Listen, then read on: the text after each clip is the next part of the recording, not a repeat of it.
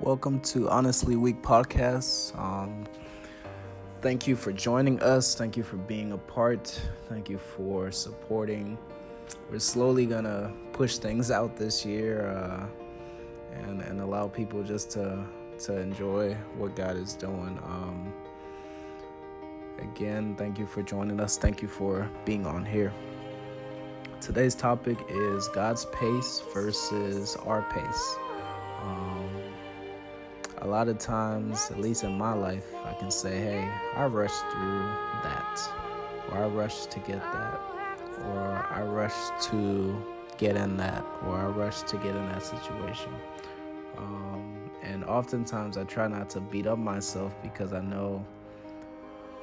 thank God for his grace that, yes, maybe I crashed. In that rushing, I crashed, but he didn't allow me to burn. The God that we serve will allow us to go through things, but he always has a way to pull us back out. He won't allow us to sit in a burning house and burn and burn and burn.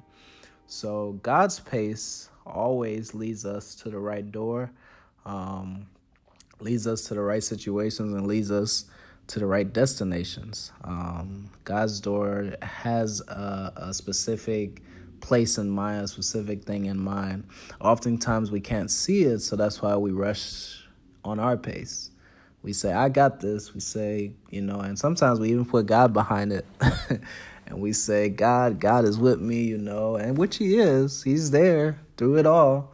But there's a difference between being there and being in support, or being in guidance, or being in leadership.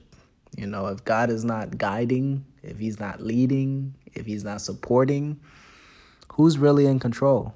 Who's really taking the lead? Who's really doing what they need to do? It's you, and as you do it, you end up most times crashing because that's not the way you were supposed to do it. That's not the way it was supposed to go, especially for children of God who know God. Because you know God, he's not going to allow that to happen. He won't allow you to burn. So being in those situations time and time again, I learned myself to say, hey, I made it out by God's grace. And making it out by God's grace is not just a testimony to say, hey, I went through this test.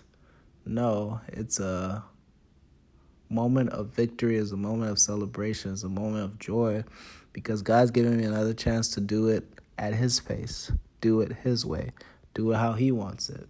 And that's what you can be thankful for when you look back. You don't look back at things and regret. You look back at it and say, dang, I made it out by God's grace, by his favor, by his joy, by his love. So again, thank you for joining Honestly Week Podcast. Like I said, we'll slowly push out these things this year and really allow God to do what he wants to do. Thank you.